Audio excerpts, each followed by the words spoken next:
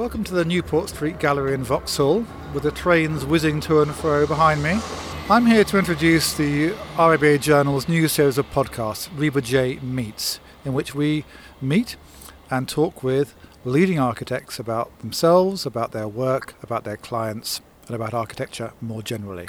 From here, we're going to proceed to the RIBA, where, waiting for me, is Peter St John of Cruiser St John, who's going to talk to me about the development of his acclaimed practice.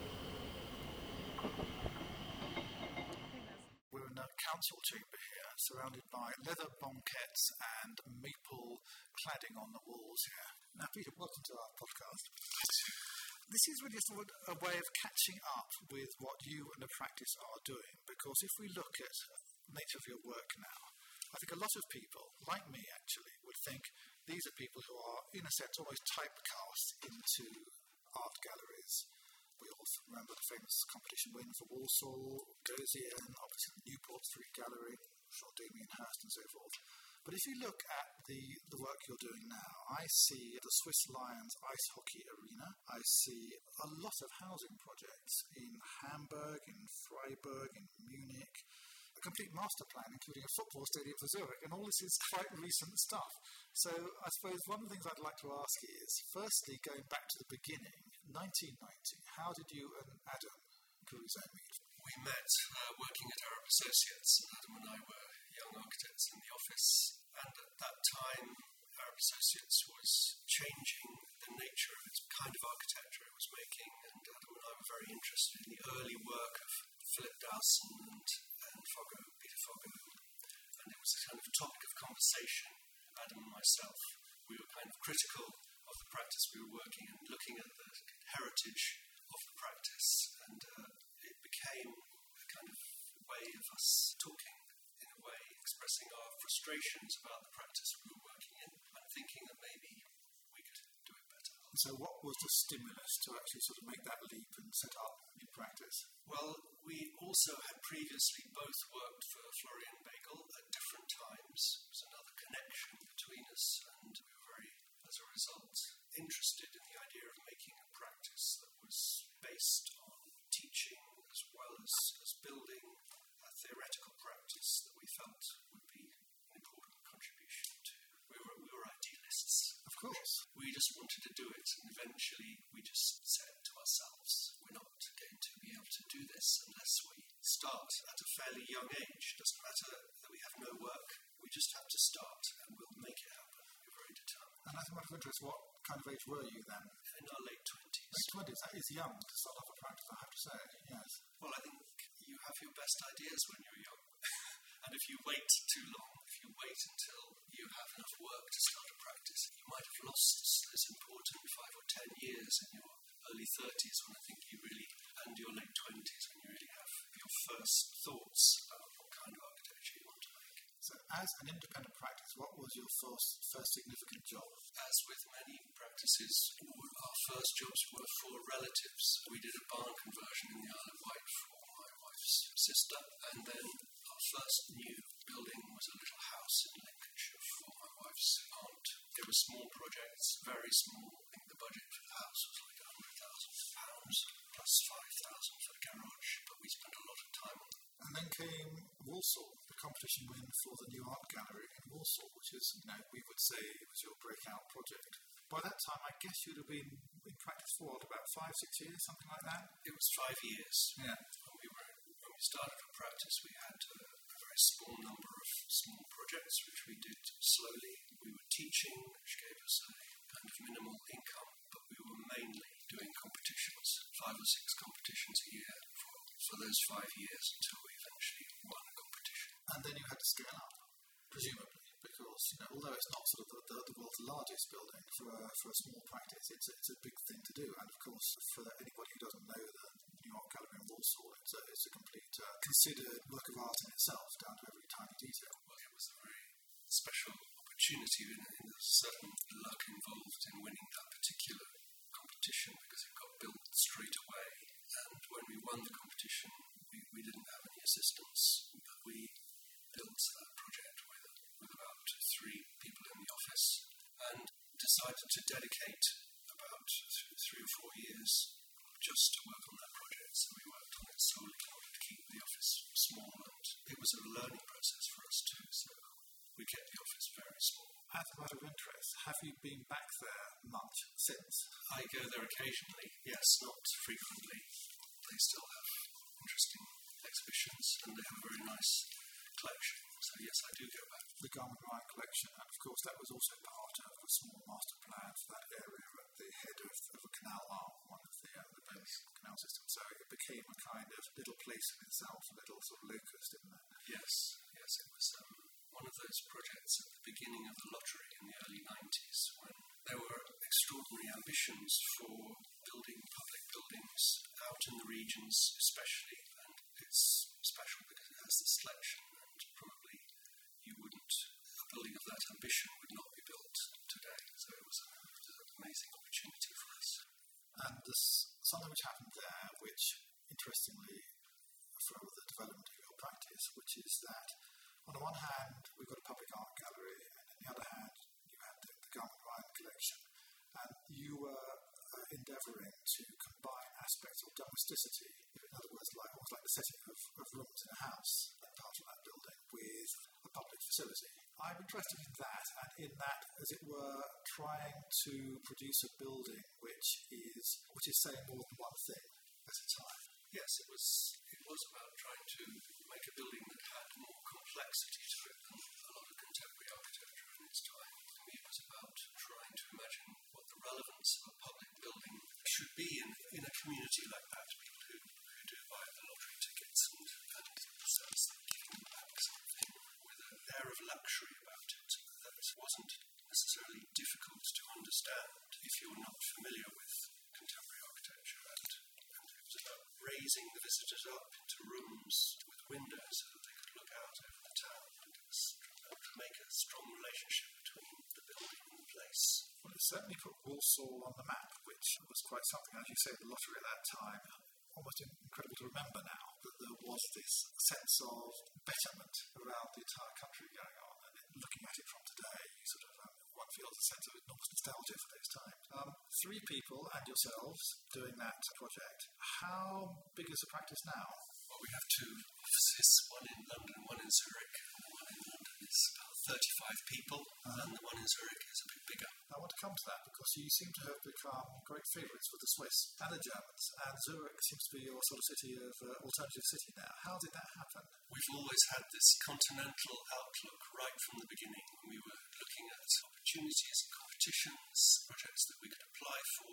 There was the OJU system, there were competitions in Europe which we could apply for, and there was not enough of interest to do in Britain. And also, at that time, the beginning of our practice, there was some very interesting architecture emerging from Switzerland. The early work of Herzog and de Meuron, Peter Merkli, Peter Zumthor. It really is a culture in which architecture is really valued, and we tried to make connections. We made friends with architects, and we started teaching in Switzerland, and eventually we managed to break into that professional culture.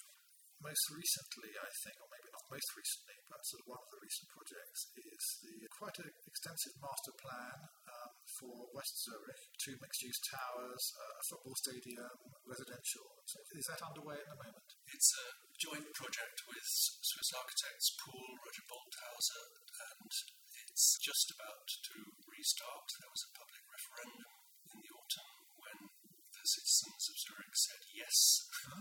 So it is just about to start, yes. Not construction, but we're going to the next stage of making a planning application. Okay, and this is where Kruse St-John design a football stadium. With others, definitely. We're part of a team, and each of us is working on different buildings within the plan. The plan was made together, and the stadium is mainly the work of Pool architects who have a lot of experience designing stadiums. It does look a little different. It's more in your rectilinear manner rather than the kind of the donut shape or the ellipse, which is more common. But you're also doing the Swiss Lions ice hockey arena. Some of your big sports guys. Yes, well, that's what it's like in Switzerland. It's not like in the UK where you are pigeonholed as having certain specialisms. They hold competitions, they invite architects, and you don't have to have the experience beforehand to participate in that architectural competition. Well, that's very interesting. So this whole business of you have to have completed 12 schools, do at school, which is the catch-22 we face in this country, just doesn't apply there. Yes, not so much. This is very restricting on everyone and also on the design of schools. So in Switzerland, we entered a competition for an ice hockey stadium. It helped that Adam, who was born in Montreal, used to be a good hockey player, so he knew something about hockey, and other people in our office had some bit of stadium experience. Yes, that's the way it is there. But it's not like Frank Gehry, he's got his own team or anything. No, not quite.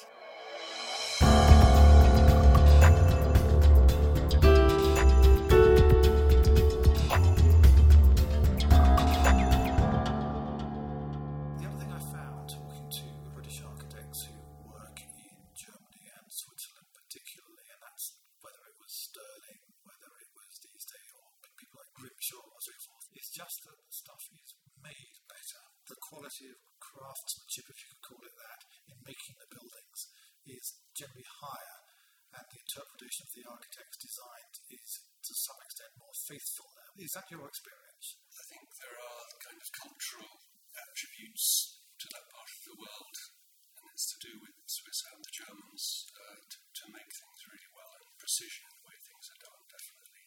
Yes, but fundamentally it's about the position of architects in society and the attitude of society to architecture and their expectations of quality and their lack of fear of modern architecture. So there's a whole expectation that buildings should be designed well and built well. There's a process of competitions that means that there are opportunities for younger architects. The schools of architecture are very good. There are lots of reasons why architecture is good in Switzerland. It's a wealthy country too. It is, of course. You mentioned teaching there and the architecture schools, and the fact that when you set up as a practice, it was in a sense almost a pedagogical practice, the idea of combining the two. Have you stuck with that? Do you both still teach? Yes, we do. Adam is Professor of Construction at the ETH and is teaching at the university a day a week, and I'm a Professor of Architecture at London Met. I teach a day a week too, so we've always taught. It's an important part of our way of being architects. When your practice gets bigger, I suppose it's about building a team of people around you who take on many of the responsibilities that you had when you were a younger architect. So it doesn't necessarily mean that you can't fit these things in. It's a question of priorities, and for us, teaching is a very important part of thinking about what we want to do, staying young by talking to young architects and contributing to a conversation about architecture. Now, a further part of your practice that's come through, which has been very interesting to me, is you put down a marker at one point. You said, we do not agree with the notion that modernism was a tabula rasa thing, that everything stopped and then started again after the First World War, and that there is indeed a continuum. You aligned yourself at one point with arts and crafts architects such as Philip Webb, and this makes perfect sense to everybody, I would have thought, but it does sometimes need to be stated. And tied in with that is what you might call, or some call, the new ornamentalism, the rediscovery of the idea, I'm thinking, I suppose, of the Bethnal Green Museum of Childhood, with your new frontage pavilion there in, as it were, appropriately Victorian, so to speak, ornamental stonework. What's your feeling now about architectural history and modernism? I think modernism was a very important moment, and it was absolutely necessary to have that overturning of traditions. But I suppose now one feels as if the imperatives that were stated then are not so relevant now, and that one can almost look at that period of architecture as a history of its own. I don't think we could be marked down as architects who are only interested in ornament or whose buildings are always referring to architectural history. I think sometimes our projects are very abstract and at other times they're very literal. I'm thinking of your St. Jacob Foundation, for instance, with its imprints of shells, scallop shells. Scallop shells, yes. It's Coquille Saint-Jacques. That's a building we just finished, and it's basically a light industrial building for a very interesting charity who provide work for disabled people particularly people with Down syndrome in the centre of Zurich. They repair electronic goods. They have a bakery and a cafe that they run. It's a kind of very special building in the community of the city, which we sort of wanted to imprint with its identity by putting the emblem of St. Jakob, the scallop shell, across the facade. This has occurred in a number of your buildings. One remembers the lace imprint in the Nottingham Contemporary Art Gallery, of course, Nottingham being a great lace-making city. Would you say that it's the locator, so to speak? I think it's doing that, but I think we're interested in making an architecture that communicates, creates an atmosphere and a mood. Part of the way of doing that is to make buildings that react specifically to their context, whether it's their physical context or their cultural context. So sometimes referring to buildings that seem to us relevant to their context is kind of part of that conversation. So it's about trying to make connection, trying to make things that affect people, that people recognise, that you use in a certain way to create an atmosphere. So I'll ask you a question about the clients you work with, which are obviously many and varied. In the world of art galleries, for instance, on the one hand you have the world of publicly funded, committee-led, trustees, so forth, and then there's private art galleries, the likes of Gagosian, and of course in the Newport Street Gallery, Damien Hirst. I was always interested in the relationship between you and Damien Hirst and how that worked, as you, very careful individuals, architects, very precise in your manner, and so forth, and then Damien Hirst, who needs no description from me. How did that client-architect relationship work? It wasn't very different from other client relationships. We met regularly and presented the work, and I think he is someone who has had talented, very precise people around him to realise his ideas, and I think we were sort of part of that group of people, and the conversations with him were very interesting, and he was an unusual client for many reasons, but partly because he understood things very quickly and also participated. He had ideas and pushed us and was critical of things, so it was good, but he's a very precise and demanding person, and that's the kind of client we can work with. I would have thought that would be part of the course in the kind of field that you work in. But also, don't you think, I always think that Newport Street Gallery is an underappreciated public resource or an act of philanthropy, it seems to me. Here we have this free gallery with these extraordinary exhibitions, largely drawn from Damien Hirst's own collection. Anybody can just go there at any time. Is that an extraordinary thing to happen in the 21st century? It is extraordinary, and as far as I know, all the work is from his collection. They don't borrow things. Yeah. So if you've been to the range of shows they have there, it gives you some idea of the extraordinary depth of his collection. He's just someone who is absolutely passionate about art and an incredible collector, a very serious collector, and I think wants everyone to see it.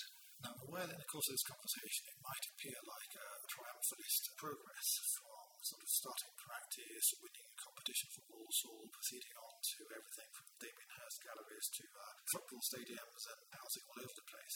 No practice is like that. There's always something where you think, if only I hadn't done that, or wouldn't it have been great if such and such hadn't gone wrong, or whatever. Is there any such moment? Would you care to divulge any such moment in the progress of Cruises Engine? What I do regret is the way in which we have been pigeonholed as a certain kind of architect in Britain. Of course, it's been a wonderful opportunity, and we're very lucky to do public buildings, to do museums and galleries. It does mean that one hasn't been able to develop a kind of portfolio that allows us to participate in other things that are interesting in Britain, and I think particularly in housing in Britain.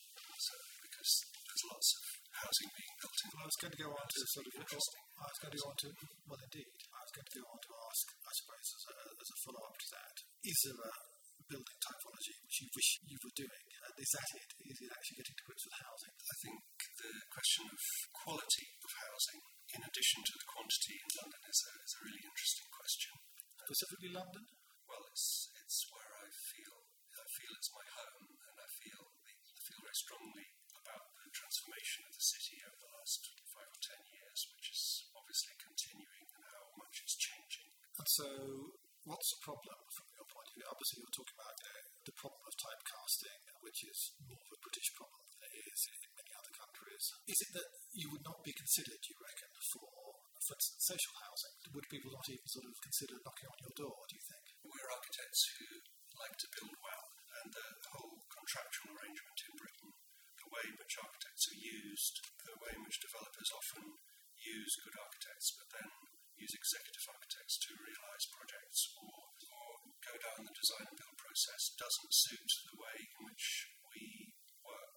We think it's very important to retain control of the quality of the things you make. So in other words, the contractual system kind of works against you and architects like you, doesn't it? I think it doubly does, in addition to the fact that one is pigeonholed as a different kind of architect. But I would really like to participate in that conversation, and so we're trying various ways of kind of making partnerships, following up friendships with architects I like who are doing housing and trying to participate in that. I think it's a very important question in London. Well, I hope we succeed in that, because London needs it, really. I've only got one final question to make here, and it's really just a kind of general thing about partly its status, partly it's what's establishment, what isn't. But you and Adam have recently both been made RAs, for instance, you are now sort of Royal Academicians. What does that mean to you, or what does being an RA mean these days to an architect? Does that mean you've arrived? You've had a lifetime achievement gone, or what would it be? Well, it is something that is where you are elected by the other academicians, and there's some very good academicians, so that's a nice feeling, it's recognition. Of course that's nice, and it definitely does have an air of the establishment about it, which both Adam and I are a bit wary of. It's always been something in which we've kind of measured our distance from the establishment, but it's nice to feel that you are accepted for the work you've done. But also, is the twofold architect-artist thing interesting to you? The fact that you're rubbing shoulders with artists at the Royal Academy, and it's always been like that. So in turn, yes, there are interesting conversations to be had with your colleagues, and it's very much, yes, it's a nice thing to encourage those connections between art and architecture, which we've always been interested in, and there are plenty of artists that we know who we can talk to at the Royal Academy, and I think its real value is in how you participate in it, how you contribute to their exhibition programme, their lecture programme, which is more than almost any other institution good at projecting the image of architecture to the public. I think it's an important thing that one can always do better. Now, I said it was a final question, but I've got a final one. We've talked only really about the size of your practice and where it is. Obviously, you've always had an international outlook. We know that London in particular is a most amazing international melting pot for architecture because of the schools and because of the practice and so forth. When it comes to diversity of people in the practice, where they come from, who they are and so forth, what is the makeup, what is the constitution of the people that you work with in your firm?